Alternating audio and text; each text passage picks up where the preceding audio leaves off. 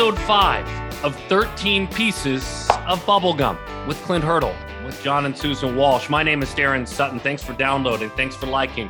Thanks for commenting. Thanks for watching if you're watching on Perfect Game's YouTube channel. If you're watching on Perfect Game TV, we do promise you this right out of the gates. Not as heavy of a focus on the future of the game, though we're going to touch it many, many times. But a lot of a focus on the depth of the game, the understanding of the game at the highest level. We've got what's on Clint's mind. We're going to talk about that. We're also going to take a look at the high hurdle, which is unique. Stay humble when you listen to the high hurdle. That's going to be a part of our show. The perspective on managing the 360 swing, but we're going to be joined by a special guest, Ron Gardenhire, longtime Major League manager, 1,200 wins. And 1,200 losses, right? I mean, 2,500 games as a manager in the big leagues. We're going to learn from both depth, and I'm excited about both of those sides of the conversation. Clint's going to get it from Gardenhire. He's promised. That's what managers do when they give it to one another. But this is cool. Here we are, Clint. Episode 5. We're going to let you start if you'd like to start with your number 5. Yeah, I'm going to start with my number 5, just to let you guys know that I'm still new at this. Hence the number 5.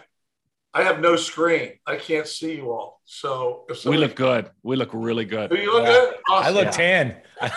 I'm really tan. We look really, really, really good. We see you, and that's all that matters. Okay, that's good. That's good. And that's my number 5. Case closed. Didn't take long. Well, it did take a little bit. There was 2 thoughts. I won't steal anybody else's thunder, but I've landed on. I'm sitting on George Brett, number 5. I was fortunate enough to play with him. Unfortunate enough to live with him. No, he was super special guy. Day. Super special guy for me at a point in time in my career, just coming up to the big leagues. The quality of the person, the preparation involved, the work ethic, the competitive spirit. I think George is the kind of guy that if you invited him to a fist fight, he'd bring a knife. He'd just make sure he had one. He was going to win, and he was going to find a way to win. He could beat you with his legs, that hustle double out of the box, getting a lot down the line, beating a throw. At first, the glove, the arm, the bat, as good a hitter as there was in the game at that time, and also with power. He could pump one. He could definitely have hit more home runs if that's what he wanted to do. He's my number 5. He'll always be my number 5, that royal blue number 5 on his back, the face of a franchise for so many, many years. And one story that I'm sure that might come up again later today just because, in that context, I can remember Cleveland Municipal Stadium, 70,000 people, opening day, 1978. Little did I know that 2 days later, the second game of the season in Municipal Stadium, there'd be 5,000 people. 70,000 people. Wayne Garland starting for the Indians, Steve Busby for the Royals. I've been moved to first base with about 2 weeks to go in the season. I'm having trouble not throwing up in my own mouth, standing on that line opening day. And George looks at me and he goes, "Hey, let's get 5 hits today." I'm like, "Sure, 5 hit? Yeah, I'm in for that." He goes, "I'll get 4, kid. You just get 1." That sealed the deal on him being my number 5. Did you make it happen? No.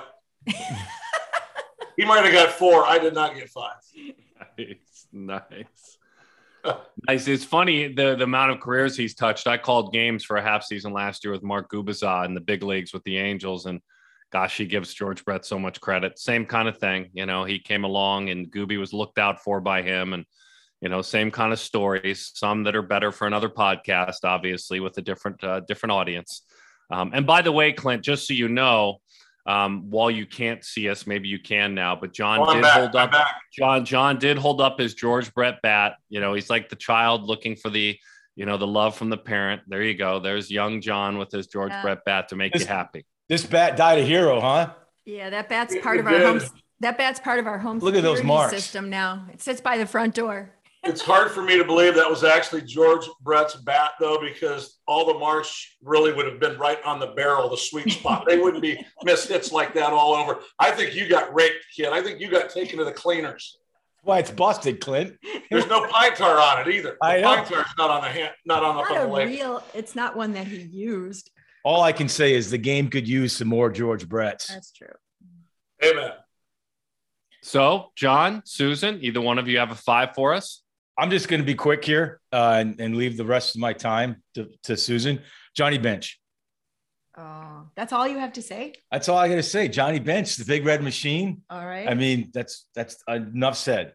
I'm going Jeff Bagwell. Sorry, Clint. The Killer Bees with the Houston Astros filled many of my baseball nights watching those guys. I used to get a lot of grief from John. Why do you like the Houston Astros? I'm like, Killer Bees, baby, because he just cleaned up and I enjoyed watching him a great deal. So that's my number 5. And talk about a gentleman and what a great dude. Who? Jeff Bagwell. Oh, I never had the chance. When I was in Arizona, we did some interviews. The camera broke twice, Clint. The camera broke twice. And Jeff Bagwell both times, because the guy by the name of Pat O'Connor looked just like him, one of our other producers, went in the clubhouse twice, Clint, and said, "Hey, Jeff, do you mind coming back out and doing the interview again?" And he did it. That's crazy. That's not big league. That's not big league production right there. Is there a better nickname, though, than the Killer Bees? I mean, that's pretty good. And what did they call the guys in Pittsburgh when it was Bonilla, Bonds, and who else? Was it somebody else? No. I think they called them pending free agents. They Oh, called them pending free agents. Wow. That's funny. But let me give you my one bench story, my best bench story, I should say, not my one, my best. I'm a rookie, spring training. It's 1977. We're in Tampa to play the Big Red Machine. Johnny Bench is catching. Mario Soto is on the mound. Whitey gave me a start. I actually little leagued Whitey. I went and said, "Hey, Whitey, I'm going to have like 20 family members at the game in Tampa. Do you think you could get me a few innings?" That would be a brash rookie. "Yeah, kid, I'll take care of you. You'll get the game. Don't you worry about anything." Well, he started me in the game. So here's Soto on the mound, Bench catching, and I walk up to the plate trying not to embarrass myself. It's Johnny Bench. And as John said, that's enough said. Yeah. Johnny Bench, and I walk up, I'm trying to like a game face, and all of a sudden I'm digging in, and Bench goes, "Hey, kid, step out." Stepped out. I looked at Johnny Bench. He goes, "Hey, you got any Indian in you?" I think. He goes, "Well, I'm from Oklahoma. I got some Indian in me." He said, "I noticed when you tap that bat on the plate, you had the label up." "Yes, sir." Always hit with the label up. He said, "Are you up here to read or are you up here to hit? Flip that label over and get in a box and let's go." Oh my God. I've never hit with my label facing the plate ever in my life. I was told at an early age, label up. That way, you'll make contact, sweet spot of the bat. Anything else, you could break the bat. Probably a tail, but you had to have the label up. So I flipped the label over. It looks so weird. Seeing the back of the bat, I tap it. I get in here. First pitch strike, second pitch ball, second pitch foul ball. The 2-1 change, a 1-2 changeup. I hit it out of the ballpark, left center field in a spring training game. I come across the home plate. Bench goes, "Told you to hit with the label down. Nice job." Oh, Wow. what a great That's impressive. story. We could end right there. We could end the Yeah. podcast right there. Good night, Toss everybody. the mic down. Now, here's the disclaimer. I hit with the label down the rest of my playing career. Maybe the only hitter to ever do it. Wow. I never Amazing. hit with the label up the rest of the time I played in uniform and went to the plate. I don't know. That's an awesome story. More As impressive. awesome as watching Johnny Bench, and I think you were there, Clint, at the Perfect Game Hall of Fame dinner, be surprised as he was called up on stage to help co-host the night and sit up there with Mervil Melendez's son, MJ Melendez, who's the number 1 catching prospect in the Royals organization, and not really understand where Mervil's son was from, that MJ hit 43 home runs a year before, thought he was a PG kid, junior in high school, and yet Johnny brought it down. I got in big trouble for surprisingly bringing him up there, big trouble. But it was all private. No one ever saw it. So it was good stuff. Here's my number 5. I didn't think I'd do this. Then I recalled literally as we started the recording, I'm being like you, John, but that's my number 5. That is many years ago when John and I used to have Albert Pujols on the air. That's the photographer for the Cardinals that shared that with me years and years ago. That is definitely Big D. That's like plus 60 pounds, Big D. Can I just say real quick? So we would have obviously the Brewer dugout, and we'd go to Busch Stadium, and Darren's like, "Who do you want today? Who you want?" And we were like, at the time, he's always talking about Albert Pujols. Like, why don't you get Albert Pujols? He goes, "Okay." So literally, Clint, he would go into the Cardinals clubhouse, pull Albert Pujols over to our dugout. Because we were so low budget, we didn't have a camera over there. He'd pull him over to our dugout, and he would come over, just like Sosha and all those guys, and do an interview with Darren. How many times do you think we did Albert Pujols? We did it once a year, and he committed to once a year. He'd always do it, and he was always great. He told stories. He'd come on. He'd talk hitting with us. He'd talk family. He'd talk faith. I'm selfish in that one, for what he's accomplished as a player. So my 5 is Albert. He's playing kind of like my father. He's playing deep into his age right now, and he may have a finish like my father's, but I can't judge him for not walking away. But my 5 is Albert. We call him Tio Albert in our house. I'm married to a wonderful Latin woman, Uncle Albert.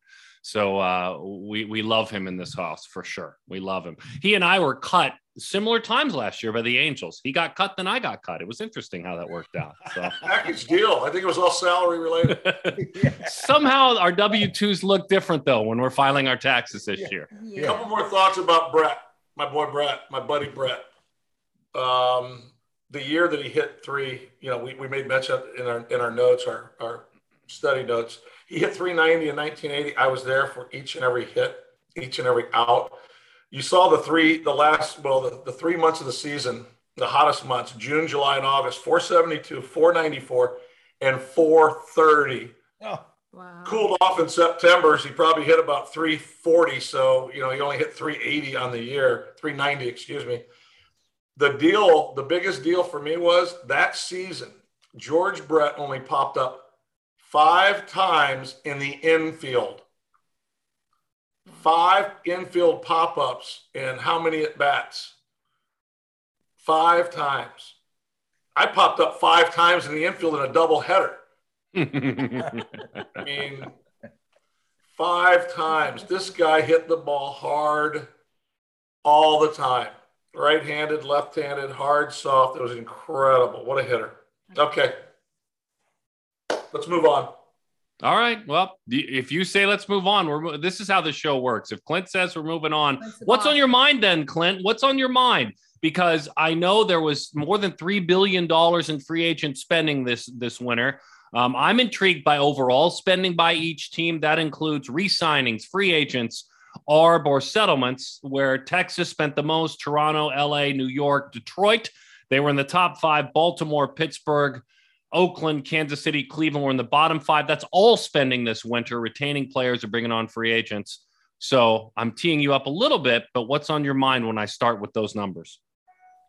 Well, we're paying players for what we deem important within the game. Obviously, sluggers got paid. OPS is in the air. One of the makes you laugh, makes you cry things. Guys are gearing their swings to lift the ball, get it up in the air, right out of the ballpark. I mean, we got Cruz, Soler, Schwarber, Castellanos, Bryant, and Freeman. That's a whole bunch of money. The rich get richer. The big 5 clubs, the highest payroll paying clubs, they're all gouging. There's no doubt they can play at a level that not many teams can play at. But then you got those lower clubs, whether it's the Orioles, the A's, the Guardians, and the Pirates right now. At under $40 million, there's no way for those clubs to get back in the hunt without tanking, and I hate tanking. I can't understand why they do it. I would never want to be a part of it, but enough said, I don't have to worry about that. I'm not. The beef being is, what do you do with the fan base? I think Pittsburgh's on a 3-year rebuild. Baltimore's been rebuilding since the new GM went over there. And the Reds, they unloaded their 3 best players before the season. my concern is if I'm a season ticket holder, do I say, okay, we've done all this. Can I get a little break on my season ticket price? Are we going to give me any give back here? There's no give back. We charge what we charge. The revenue sharing at the end, these clubs that don't have high payroll get the same lump as everybody else, which is a significant more lump to them because it's chance of being more than what their payroll is. That in and of itself puts them in a different financial status. I don't think we've really kind of taken care of the problems that continually are there. Why wouldn't the Dodgers go out and get Freeman? Why wouldn't they? Why wouldn't the Mets with Cohen just push it all in, spend more money than the Yankees? Who spent more money than the Yankees and not gotten further in the playoffs right now? It just goes to show you that it doesn't have to happen that way. But even the A's, who've been one of the best teams in the game with Bob Melvin there, pushing the playoffs. Yeah. They finally had to come up with a different game plan this year. And they've basically moved almost all their good players. Tampa Bay hasn't done it. They were talking about doing some creative things still, but it's so difficult. Lower market teams, we may talk about this, and you have no room for error. You have no safety net. You have to make every right trade, every right waiver claim, every right free agent signing. The player development people have to keep spitting people out up to the big leagues. There's just a lot more. Your accuracy rate's got to be a lot higher than those big market teams. There's no doubt about it. So it's still not a level playing field in my mind.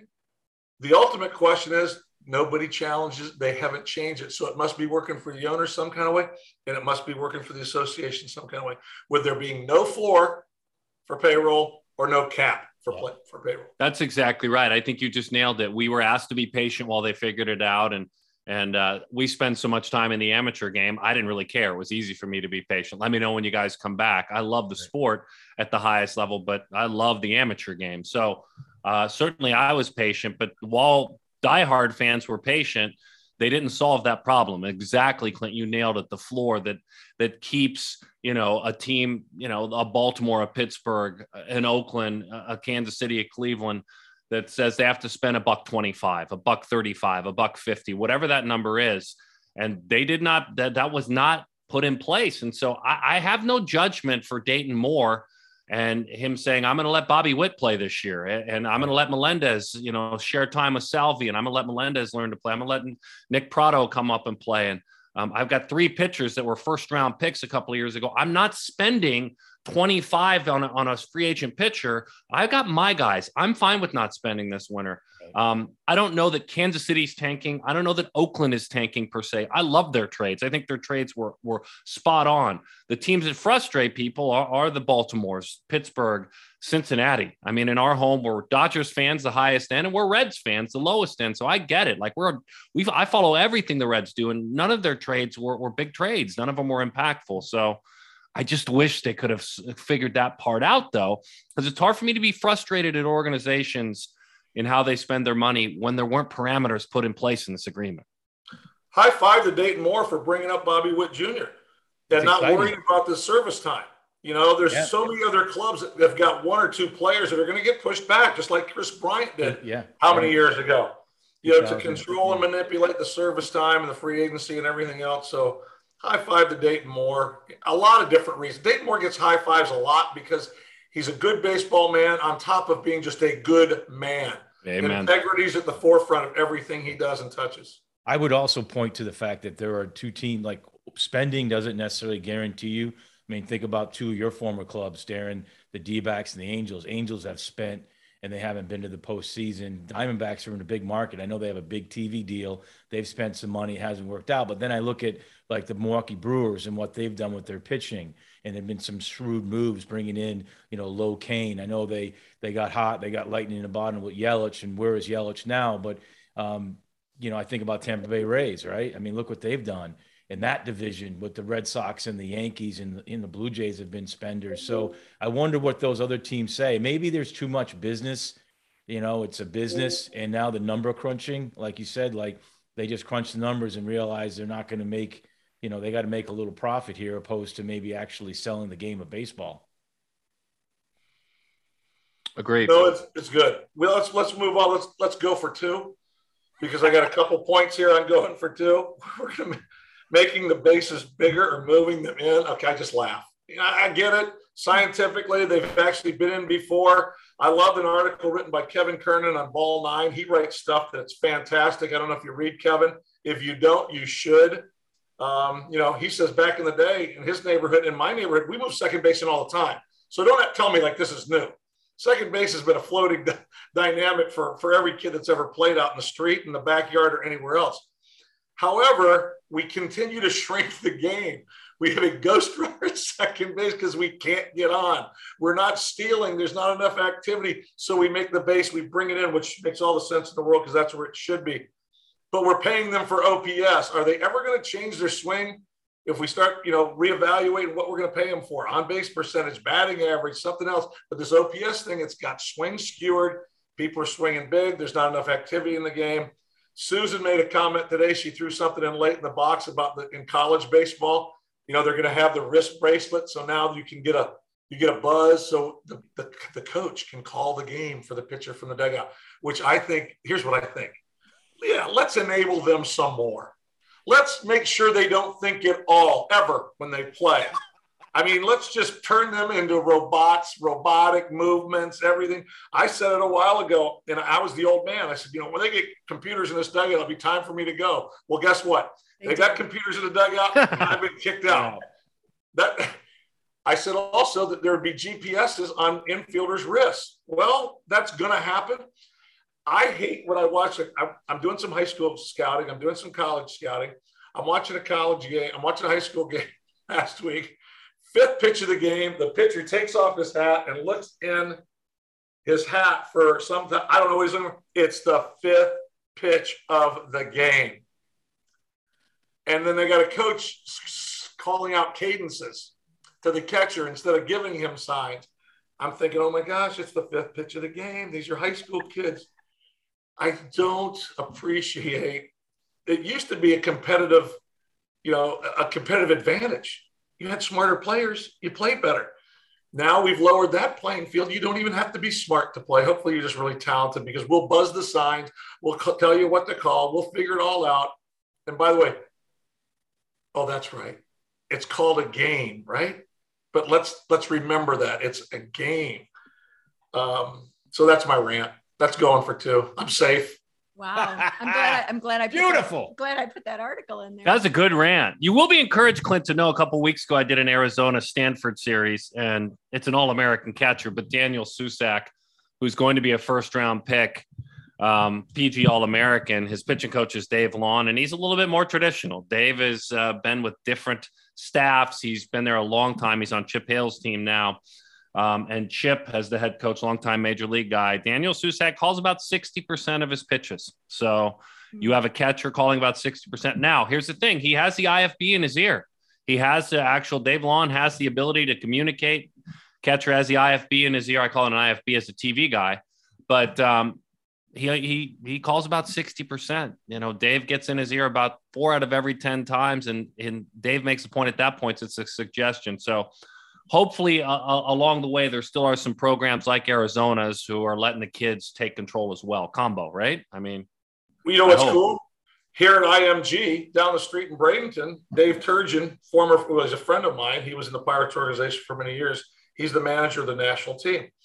They let their catchers call their own games. And these games matter at IMG. They're like, everybody's taking shots at them. They're one of the higher ranked teams in the nation.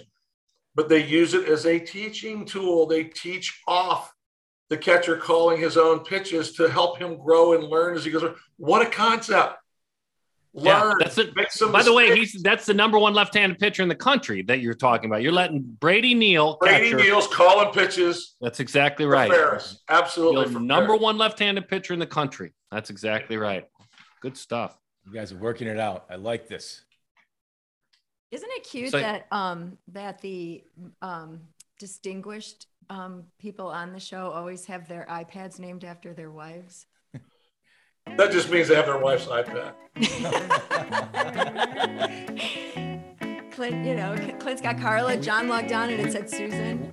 We've got Ron and it's Carol. Ron's joining us. Do you want to take a quick break here and we bring in Ron Gardenhire? Oh, how cute. Yeah, I'd love to. I'd love to take a quick break. We'll be back. This is 13 Pieces of Bubblegum with Clint Hurdle, who is clearly in charge today.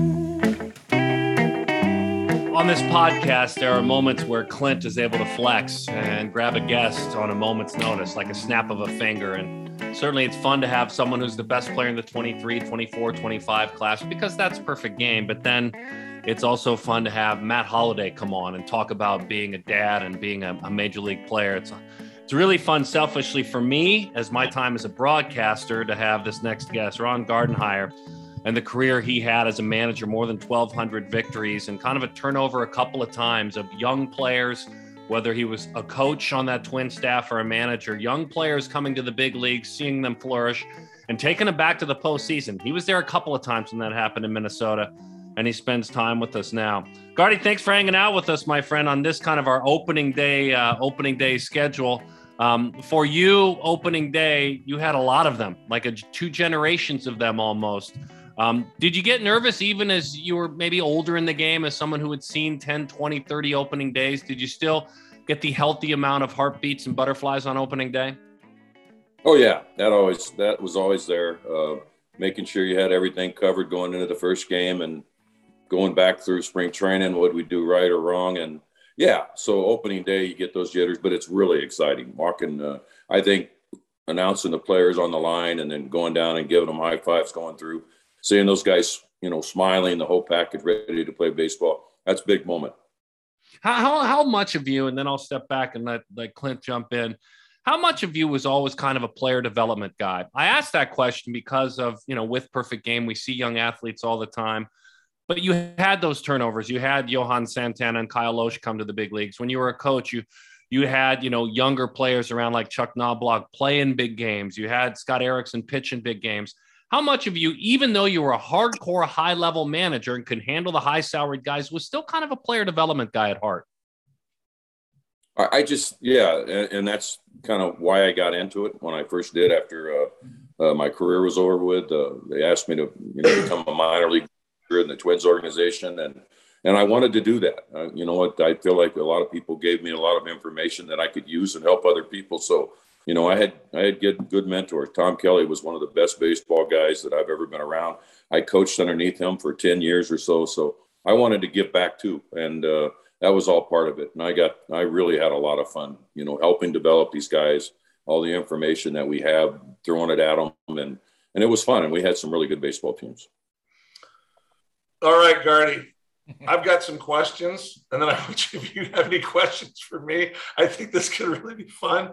My first question, though, and I just made this one up, looking at you, thinking about opening days, because I pretty much think about opening days. I was in a uniform 45 years. Major league opening days, I was in a lot of them. But then I started thinking, how many opening days did I actually start?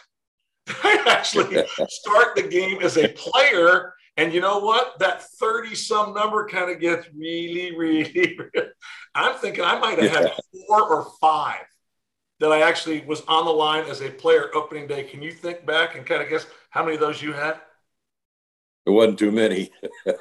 It was, I think, maybe 2 or 3, maybe. I was, off and on in the big leagues and, with the Mets. And but I can, looking back, not too many as a player. I can guarantee you that. 236 doesn't help you. The beauty of that question, though, you look at Gardy, who's a man I had respect for playing beside him. That'll be another story. I'm sure he'll share in the minor leagues. Yeah. But playing beside him, and then us both breaking into the big leagues around 2002 as managers. I mean, people thought Gardy would. I'm sure when Gardy saw my name, he thought, what the hell are they doing? How does this happen? But for guys that didn't play, opening days between the two of us, we might have had 6 where we were on the line. But then to become managers, I managed 16, almost 17 years. Gardy, you managed, what, about the same? Yeah, somewhere in there. I try not to count them. But the point being, lifelong learners. and showing the ability to continue to teach and learn and raise the bar for players and coaches and try to meet some expectations and build things properly with the right way with the good of the game involved.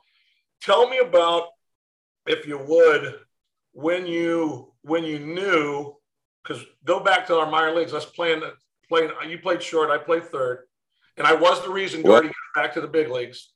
I kind of played third. Gardy played a lot of short and a lot of third too. He covered a lot of ground. Yeah.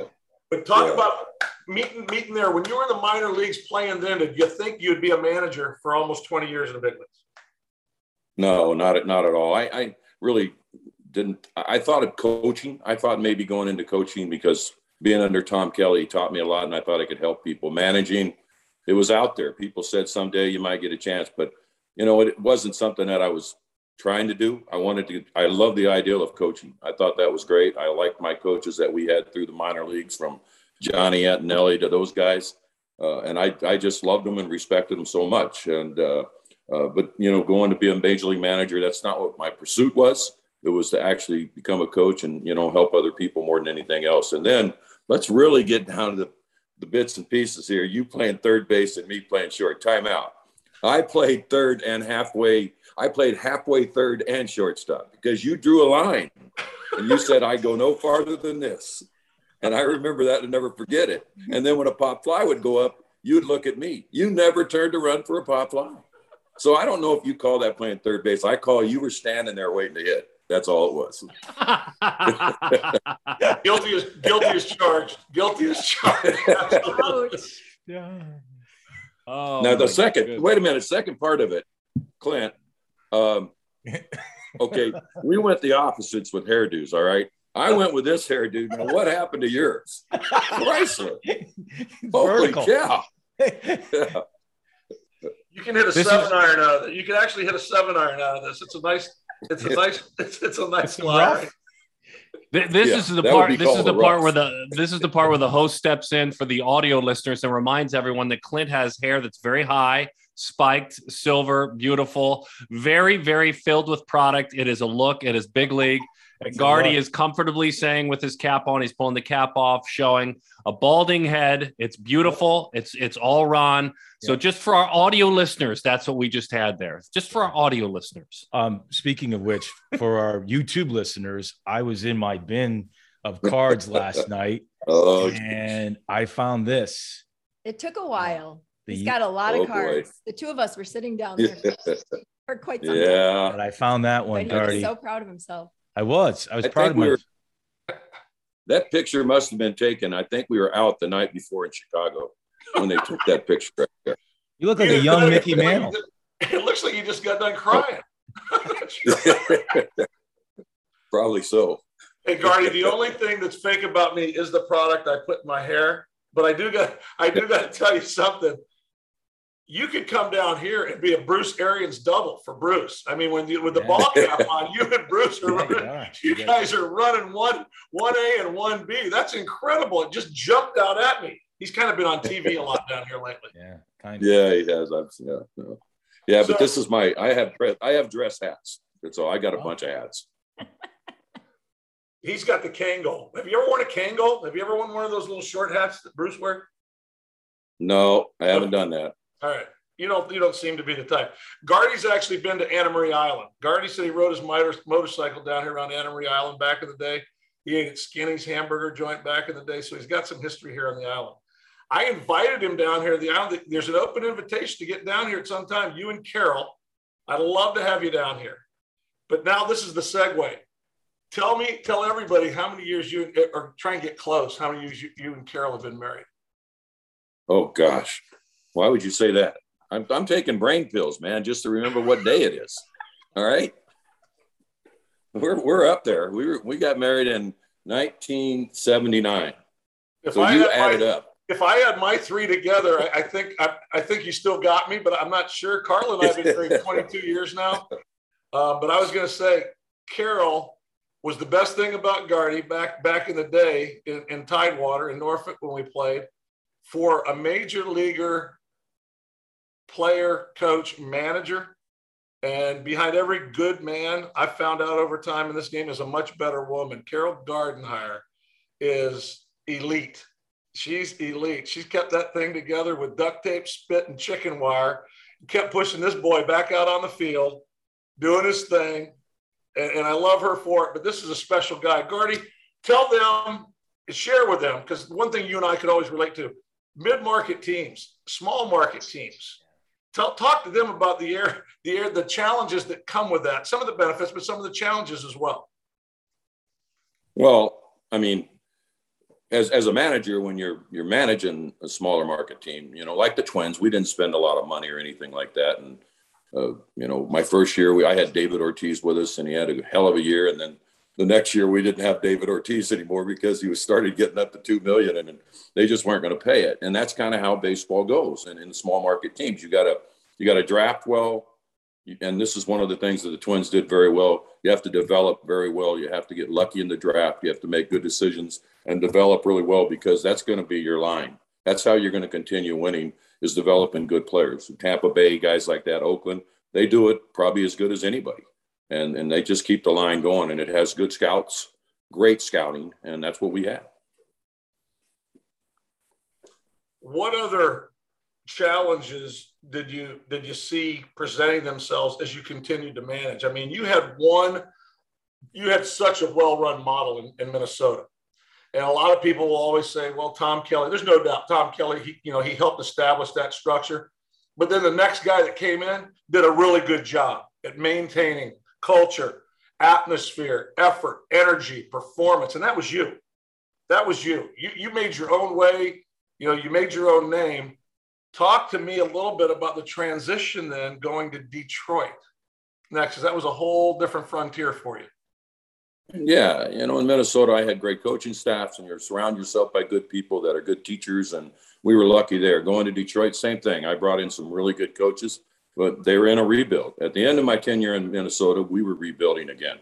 Everybody had left, and it was time to rebuild again, and we got beaten up pretty bad. And then going to Detroit, I knew Al Avila told me exactly what was going to happen here. They don't have much. They have Cabrera. They got some kids developing in the minor leagues. I know one thing I did for Detroit. I got them 3 number 1 picks because we stunk, right, for 3 years.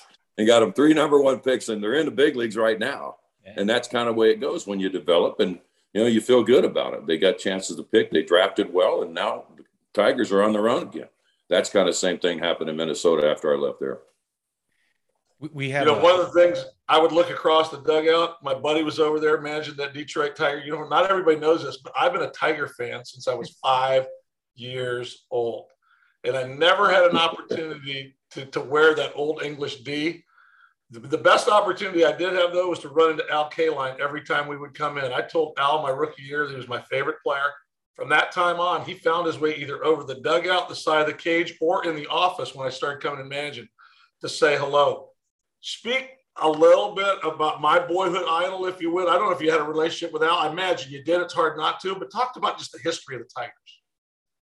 Those are the things that I think and I know as managers, bringing in people to spring training, the history of the organization. If you can get those guys to come in through like him and like Willie Horton and guys like that coming on the field, what didn't get any better. Alan Trammell.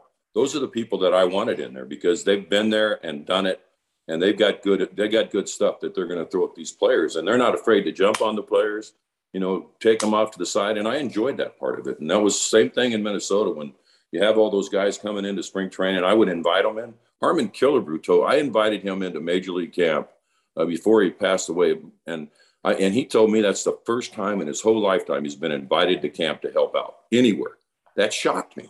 That shouldn't go. These people that we're talking about. They're the history of this game. Yeah. And you want them out. I want them at the ballpark talking to these players and seeing their faces, because then watch some video of those guys. Those guys could really play. And having them just around the players meant everything to me. Weren't you just in camp with the Twins? Because I had a guy come here, Major League Baseball players, alumni, sign some balls. He said he was headed down to Fort Myers to get you to sign some balls in Blyleven. Were you both there down at Twins camp last week?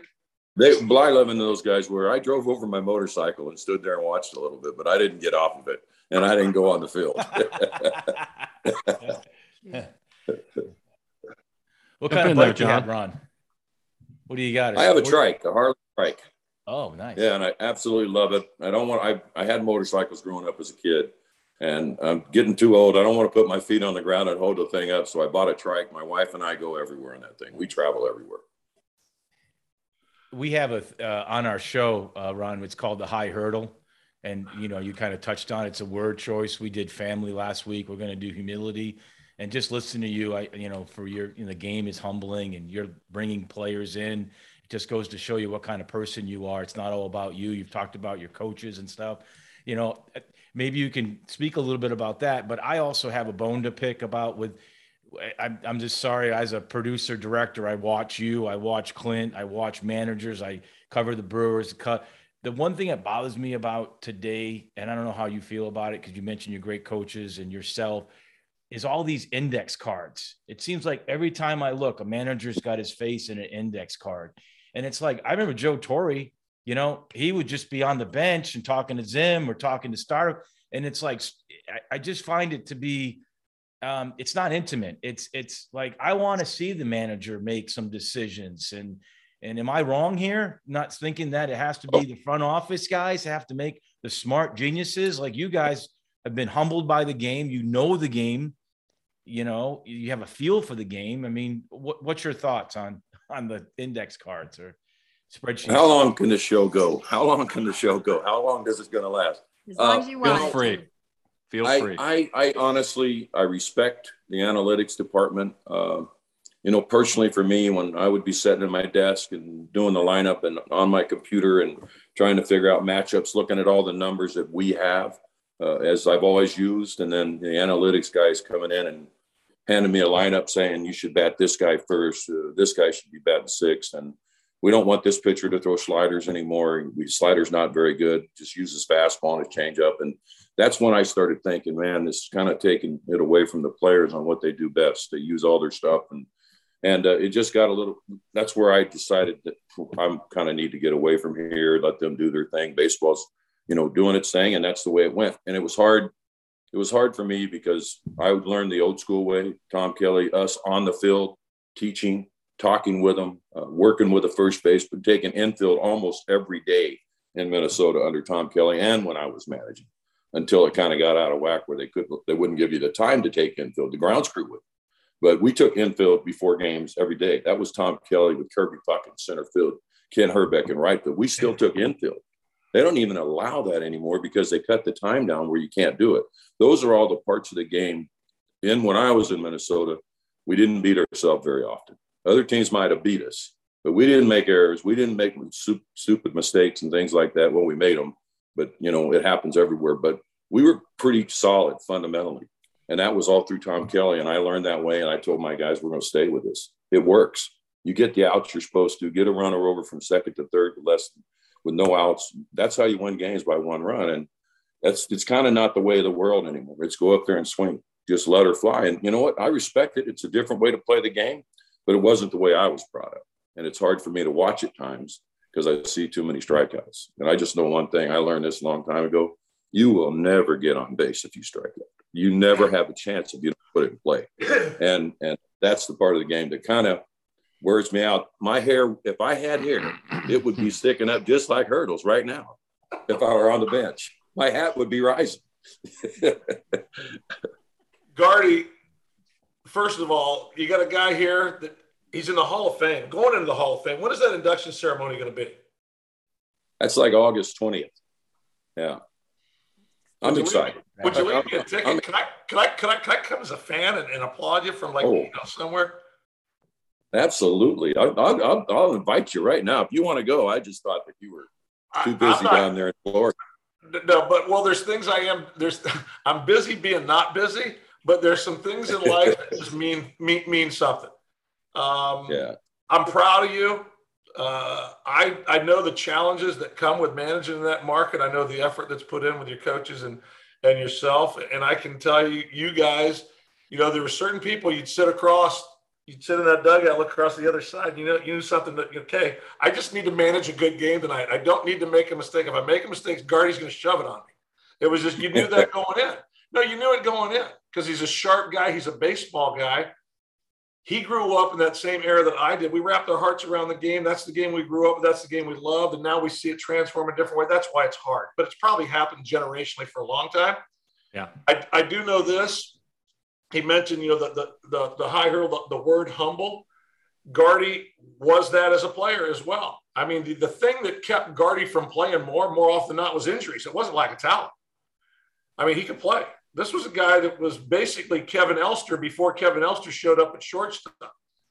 He got the balls. He made throws. He could handle the bat. He could do a lot of cool things that won baseball games.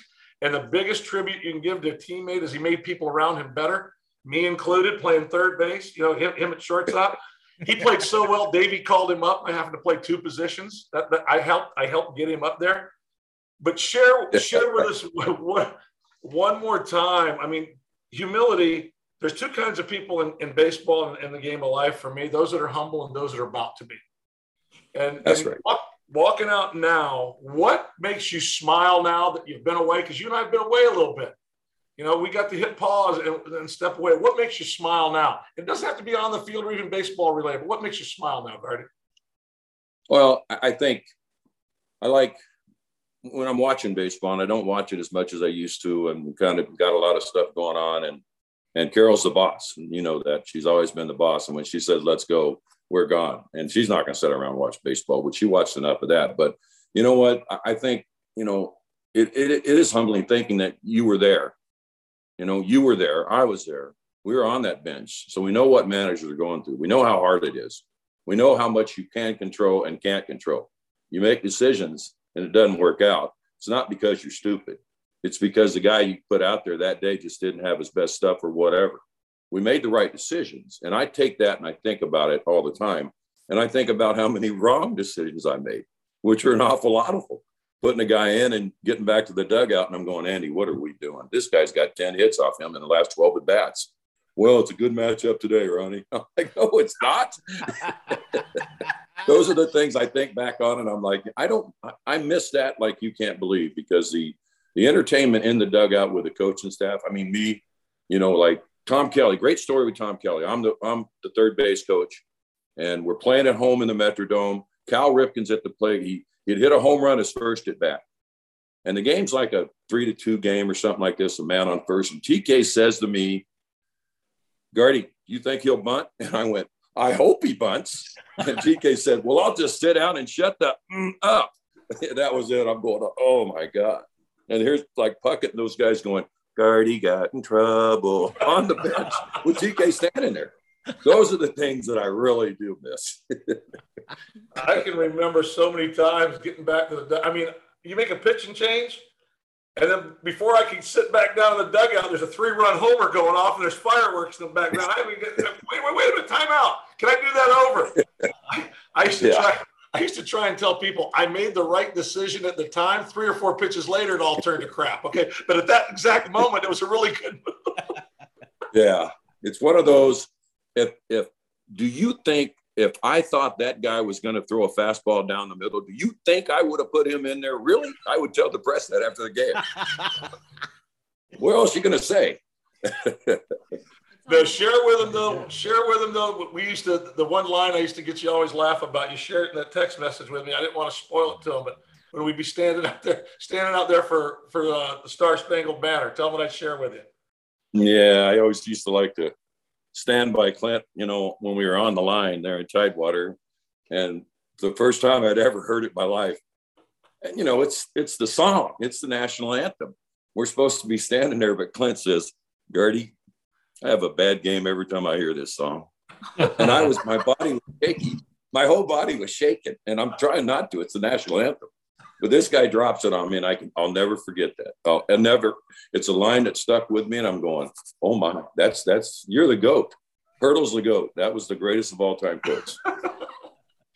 Yeah, epic line. That's an epic. I hate that song. Every time I hear it, I have a bad game.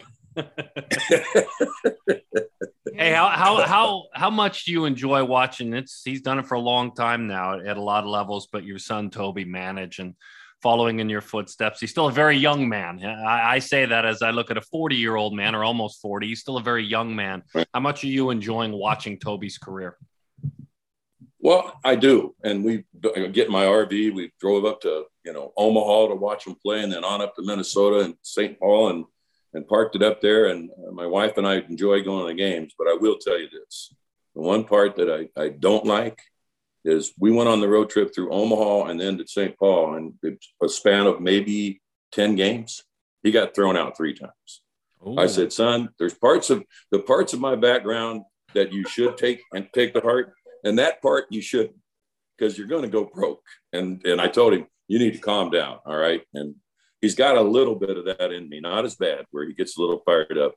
But when he gets fired up, it is kind of entertaining to see. But I go talk to him every time. Toby, come on, you need to stay in the game. Because I've been there. I was stupid. I've been there. And I don't want him to, get into that. He's a good, calm kid. He's a smart kid, analytically sound. Stay that way. Leave the umpires alone. You never win. Oh, you'll win a seat in the clubhouse. That's about all you'll win. I think you got thrown out 73 times, right? Something like that, to that effect. I think you might be generous right there, but yeah, I'll take that. I could have been 80. He had more than I did. They kept bringing that up to my attention every time he would come to town. They wanted me to catch up or something. I said, catch up? I said, I'll miss the last 2 weeks of the season if I can't catch up. Yeah, entertainment. Hey, my final question goal, for you. Go ahead. Well, my final question for you is going to pause because I want to hear what your goal is. Go for it. Well, my goal was always for the players to stay in the game. So a player would start getting in an argument with an umpire at home plate or whatever, I would run out and get in between them. And then I'd get all the umpire's focus on me, raising my arms up or whatever, and they'd throw me out of the game, but the player needs to stay in the game. I can't win a game for them. Not very often. They need to be in the game so we can win ball games. And that's why I got thrown out. I always got in between them. Not every time, but most of the time I got in between them. I didn't want them to get thrown out of the game. Yeah. I want to ask you. Go ahead. You lost your father 2 decades ago, and you were born in Germany. He was a career military man. As a matter of fact, as a very young man, before baseball became your passion, that could have been a path for you. With your son, Toby, with you, how much of his fingerprints were on who you were as a leader and as a man, obviously with the sacrifices he made throughout his career? Well, when we were little kids out in California, Fort Ord Army Base, and I remember my dad taking us out there and him marching them in. And those were kind of the first times I'd got to see him. I was probably 4 or 5 years old, but I just remember him marching them and giving them the old cadence and him coming home in that uniform with those stripes on him. He was over in Korea for a long time and about 3 different tours over there. I was born in Germany. My older brother was. And then his last tour was in Korea. But him coming home on the train into Bakersfield, California, and us meeting him, it didn't get any better. But he was a humble guy. And he was also, became head of security at a college there in Oklahoma. And he had total respect. Everybody respected him. And it's just the way he was. When he was talking quiet, you better be careful. When he's talking normal, you're okay. But when he starts lowering his voice, that means you're kind of getting out of line. And it was all about respect. Kids should be seen and not heard when he's talking around his friends. And, that was one of the biggest things I learned, about being a kid. When my dad and him was with his brothers or whatever, the kids need to go outside and play and let them talk. And I really believe in that. I think that's really important, that parents need their time together to talk and kids need to be quiet at times. And that's what we were. We had the military dad and we all grew up that way. Amazing. Thank you for coming on and hanging out with us, my friend. We're blessed because you joined us. It's my pleasure. I'm of course, Clint and I are pretty good buddies. We went through a lot of baseball together and we love this game and we love being a part of it still. And I'm very happy that you guys invited me. This has been a lot of fun. Thank you. Got it. Remember when John Antonelli would come in the clubhouse after the game? One night he came in after a game, Gardenhire, third base shortstop. What did we say? He said, I hope you both go and take a shower and drown. You guys will hawk. Gardenhire, Hurdle, you need to quit taking backhands. You just try to get out of the way. That was called coaching back in the day. Yeah, it was. It sure was. Gardy, thanks a bunch, buddy. I'm going to be in touch. I got to find my way up there for your Hall of Fame induction, man. I want to see that. I mean that. With all my That'd heart. be good. All right, Clint. All right. I appreciate it, man. Thanks. Thank you. A lot of fun, guys.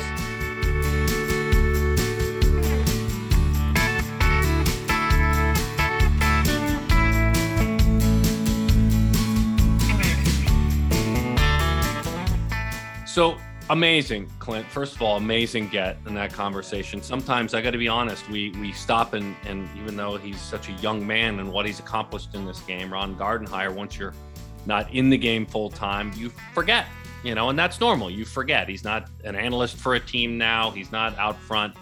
But then you're reminded when we dig into all that he did, and you don't forget anymore. You remember the lives he impacted, the communities he impacted.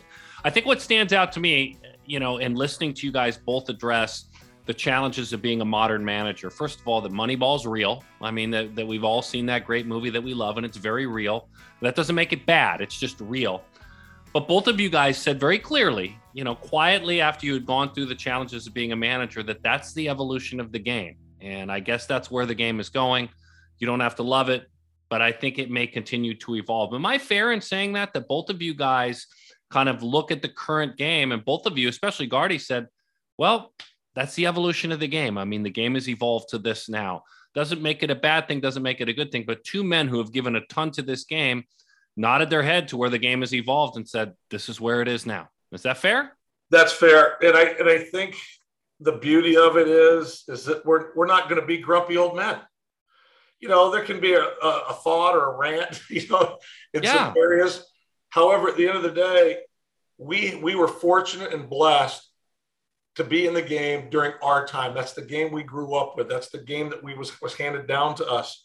That's the game that we embraced. We loved, tears, laughter. And then as the game moved and pivoted in a different direction, that's really a game for somebody else. And I'm okay with that. It's somebody else's game now. I mean, I tip my hat to Frank Cohen and a couple of the guys in our era that are still there. Not many. There may be only two. Buck's back, Tito's back in it. But of that era, Sosha's out, Gardy's out. I went out. There's not many that are still there. I tip my hat to the guys that are in it because it's a different working environment. It's a different clubhouse. It's a different dugout. And it's hopefully when it gets on the field, that opening day's around the corner. There's going to be a game. There's going to be 15 spots where it's going to be nothing but fun. I'm probably going to look for an AM dial to try and get an old AM game like I used to on the radio to listen to something. I may throw some eye black on just, when the game starts, popcorn, eye black, pine tar, my glove, whatever. It's going to be messy, but it's going to be opening day. And I'm still a firm believer in the fact that it should be a national holiday. It's a beautiful game. We've tried to shrink it. We've tried to recreate in some areas. And I do think that it's probably better off left alone in most cases. I just hope that we can continue to find ways to teach the young generation about the game. Perfect Game does such a fantastic job about keeping kids involved and engaged. It's why I'm a member, part of Perfect Game, and why I feel honored and blessed to do it. That's what got my juices flowing again for teaching. I mean, I'm doing the game backwards now. For 17 years at the major league level, I'm teaching kids that are 21 to 41 years old, the game or watching them play the game. And now I'm going back and learning from kids that are 13 to 17, their game, and engaging in that game. And, you said it, John, earlier on, I used to keep a white piece of paper. It was a dugout card that I folded off and I just wrote my notes in it, kept it in my back pocket. That was my cheat sheet, and that was real. And I would look at it. I knew most of it, but I would look at it from time to time. I didn't need information that I didn't feel was going to help us win the game that night. I wanted to make sure I was putting our organization in the best position to win a game that night. My coaches were as well. I just continued. My hope for the game is that name on the front will always mean something to every player who plays it. And that name on the back, if you've got one, that's representative of where you come from, and honor that. So thanks for a great episode. I shouldn't say great. It was good. We don't get to be great until we get like 197 of these or something, but Nice. I love the number 5s. I love the energy Guard he brought. He's one of my favorite guys. And I appreciate the time spent with you all again, as always. Play ball. Beautiful. Sounds great. All right. All right. Oh, This Great is what job. everyone's waiting for. I love it when we do these. I have so much fun. good. Are Very you, good at it. you staying out of the sun a little bit this week, Clint? Maybe. I've tried. We didn't get to the hot stove event, which is I know. completely fine, but that's okay. But I just wanted to, baseball terms, it was a 5-run homer. Oh, that's great. Oh, that's great. Yeah. 5-run homer is pretty good. Maddie finds a way to show up once a year like it's her prom. And she kind of worked this one with me. She worked the crowd. She followed me when I was sharing. We filled the tent with 175 people. Just a beautiful night. A beautiful night. Congratulations. All said and done, we're probably going to raise more money than we did last year. How we do that, we're just blessed by so many people with big hearts. But it's a fantastic event that we're proud to be a small part of. So we can really help some kids out and some families that don't have any money to do it on their own. Right. Keep it going, Clint. You guys, I love you. Have a good week. We'll see you. Take care, guys. We'll be in touch.